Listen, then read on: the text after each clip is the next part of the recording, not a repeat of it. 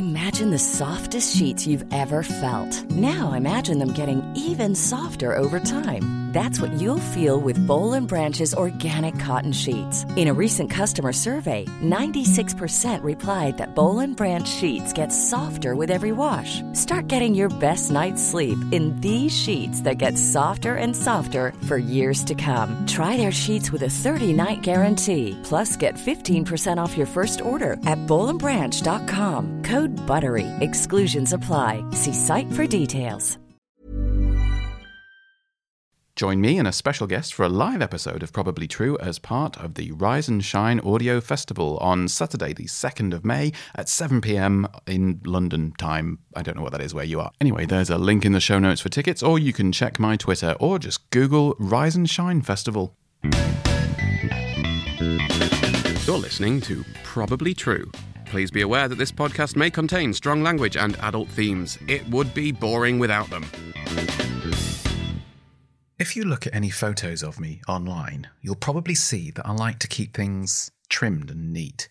Sometimes I go to the barber and get someone else to do it for me, but it's pretty easy to have a quick going over with the clippers every couple of weeks to keep myself presentable. But since we're locked down and I'm effectively stuck in my flat by myself for a few months, I thought I'd let it all grow out and see how it looked, all bushy and silken. That way, if it looks particularly bad, no one will have to see it but me, and I can trim it all off before being let out into the world. The most shocking thing, the thing I wasn't prepared for, is just how much grey there is in there. It was quite the memento mori. Every time I look in the mirror, I see another indication of my ageing and inevitable death. It got a bit much for me after a while, since I'm stuck in this house on my own. I had to shave it all off. It was getting too big and bushy and obvious, and I can't dye it blonde. I'm too old to get away with that kind of shit. Anyway, enough about my ear hair. Do you remember, cast your mind back to a few weeks ago when I talked about how the world had ended and how having a job wasn't all it cracked up to be, because not only do you have to pretend not to be falling apart emotionally, but you also have to pretend to care about a spreadsheet? Well, you'll never guess what's happened. The universe must have been listening, because it has decided to take one of those burdens off of my shoulders, which is, lovely, but admittedly, it has replaced it with several others, such as paying rent. But at least I don't have to pretend to care about something, and I don't anymore, which is nice. I get to do this instead, which is lovely. Speaking of, writing anything funny and filthy and not at all related to the Rona has become a bit of a challenge, especially since this is supposed to be about sex and wanking and bad dates, and I haven't had any sex. I'm not going on any dates at the moment. I've done far too much wanking. Honestly, it's red raw. Anyway, this week I've decided to share with you a bit from a virtual stand-up that I did about a month ago, just as lockdown was happening and everyone was trying to keep each other in high spirits rather than a proper episode. So if it sounds a little bit different, that's why. I hope you like it, though. As always, if you do enjoy this, or if you find value in any of the episodes that I've put out before, please consider supporting me on Patreon. It's patreon.com/probablytrue, or you just Google it, you'll find it. Think of it as just buying me a coffee, and then we sit down together and I tell you my little story every week. It's not very much, and it would actually really help me. If you don't have any money, one thing that you could do, which would be lovely and is free, is just recommend my podcast to more people. Find an episode that you think someone with a particularly dirty mind, or a love of knob jokes, or someone who needs to know about something that LGBTQ people have to deal with every day. Find an episode that touches on that kind of thing. Share it with them. Share it with everyone. Just keep tweeting it, emailing it, WhatsApping it, whatever you do. Don't fucking care. Just get it out there. That would be lovely and very much appreciated. It's free for you, it helps me, and it might make someone else laugh. Everyone's a winner. All of those things really do help. After all, I'm just a boy, standing in front of the internet, asking it for money. One of my friends actually recently ruined sex for me a bit. I mean, we weren't even shagging. He had all his clothes on. He's just a friend. We haven't actually slept together. But he said something to me, and now it's in my head. And every time something sexy is happening, it comes back and it kind of haunts me. And now I'm going to do the same to you, because fuck it, the world's ending. So why not? If I've got to suffer, so have you. He said, what are you supposed to do with your hands while someone's giving you a blowjob? And it was like that moment when someone says, why are you walking like that? And, suddenly you forget how your legs work and you try to remember, but you can't because it's one of those things that you never thought about before. Things just happen and you go with it. It was like that, but for blowjobs.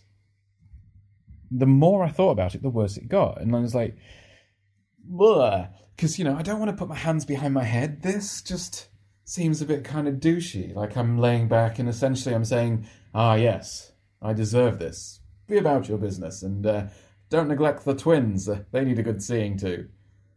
And that seems wrong to me. It seems like that's not how it should be. And I don't like it when a guy starts putting his hand on the back of your head either, because it's like, no one likes to be micromanaged. He knows what he's doing. Just let him get on with it. He's me in the situation. So let me get on with it. I know what I'm doing. And when they really start doing this, it gets worse because it's like that bit out of Alien. I'm half expecting like a xenomorph to pop out the back of my head or something. Or worse, it hits right on your gag reflex and you're just like, woo. And for some reason, guys think that's hot, to have someone almost puke on their knob. I can't imagine anything worse than having to clean vomit out of your crotch. Nobody wants that. It's not a sign of a good shag if you're picking bits of carrot out your pubes, or your clitoris is clogged with half-digested mushroom. Can you clog a clitoris? I honestly don't know. Anyway, I've decided the best thing to do with my hands during a blowjob: clap. Give them a little round of applause as they're going at it. It's a nice non-verbal way of letting them know that they're getting it right. If it goes well, you can go from the kind of, oh, well done, darling, yes. You can, yes, and really emphatic. And if not, you kind of go for the golf clap. If they're kind of grating a carrot with their teeth, that kind of thing. And give it a try next time someone's going down on you and see how it goes. Down. This is something that I've had trouble with. I think I prefer non-verbal stuff when it comes to sex. Some people like a lot of dirty talk, and yeah, that can be fun. Like some guys I've slept with, it's like fucking filthy jackanory while I'm down there, like nom nom nom nom nom nom. And there's a whole story with subplots and character development and everything. Once, when that was all going on, I was getting quite into it, and he finished before the story did. I was genuinely gutted. I didn't get to find out how it ended. Also, you can't really tell from my accent anymore because I've lived in London for the last 15 years and it gets beaten out of you quite quickly. But I'm northern. And one of the first sexual experiences I had was with another northern boy. And he was lovely and we were having a very nice time. Happy things were happening to both of us. And he decided to whisper something in my ear. And it stuck with me these past 20 odd years. I don't think it's ever going to leave me, actually.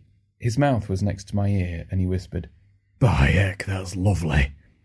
Sometimes, in the middle of the night, I wake up hearing that noise. It haunts me. Although that's still not the worst thing anyone's ever said to me after a blowjob.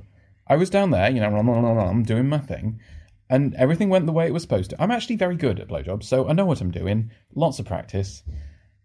Seriously, one guy almost lost a filling. That's how good I am at sucking dick. Anyway, everything happened the way it was supposed to, and I was working my way back up to his face, like trying to wipe my chin on his bedclothes without him noticing, that kind of thing, the standard. And he said, "Oh, it was really good. Did you come?" Did I come? From sucking your dick? Sure. Why not? Let's say I did, buddy. Just for you. Yeah, I came. Bless you. Yeah, I came. Came to the wrong house. That was Probably True, the multi-award-winning storytelling series written and produced by me, the multi-award-winning Scott Fleshheart. It was designed to remind all of my queer siblings that we are none of us alone. You can find links, transcripts of every episode, and all that good stuff at probablytruepodcast.com. If you enjoyed or found value in anything you've heard today, you can support the show on Patreon. Just go to patreon.com/probablytrue. And if you want to get in touch, just search Probably True Podcast on the socials.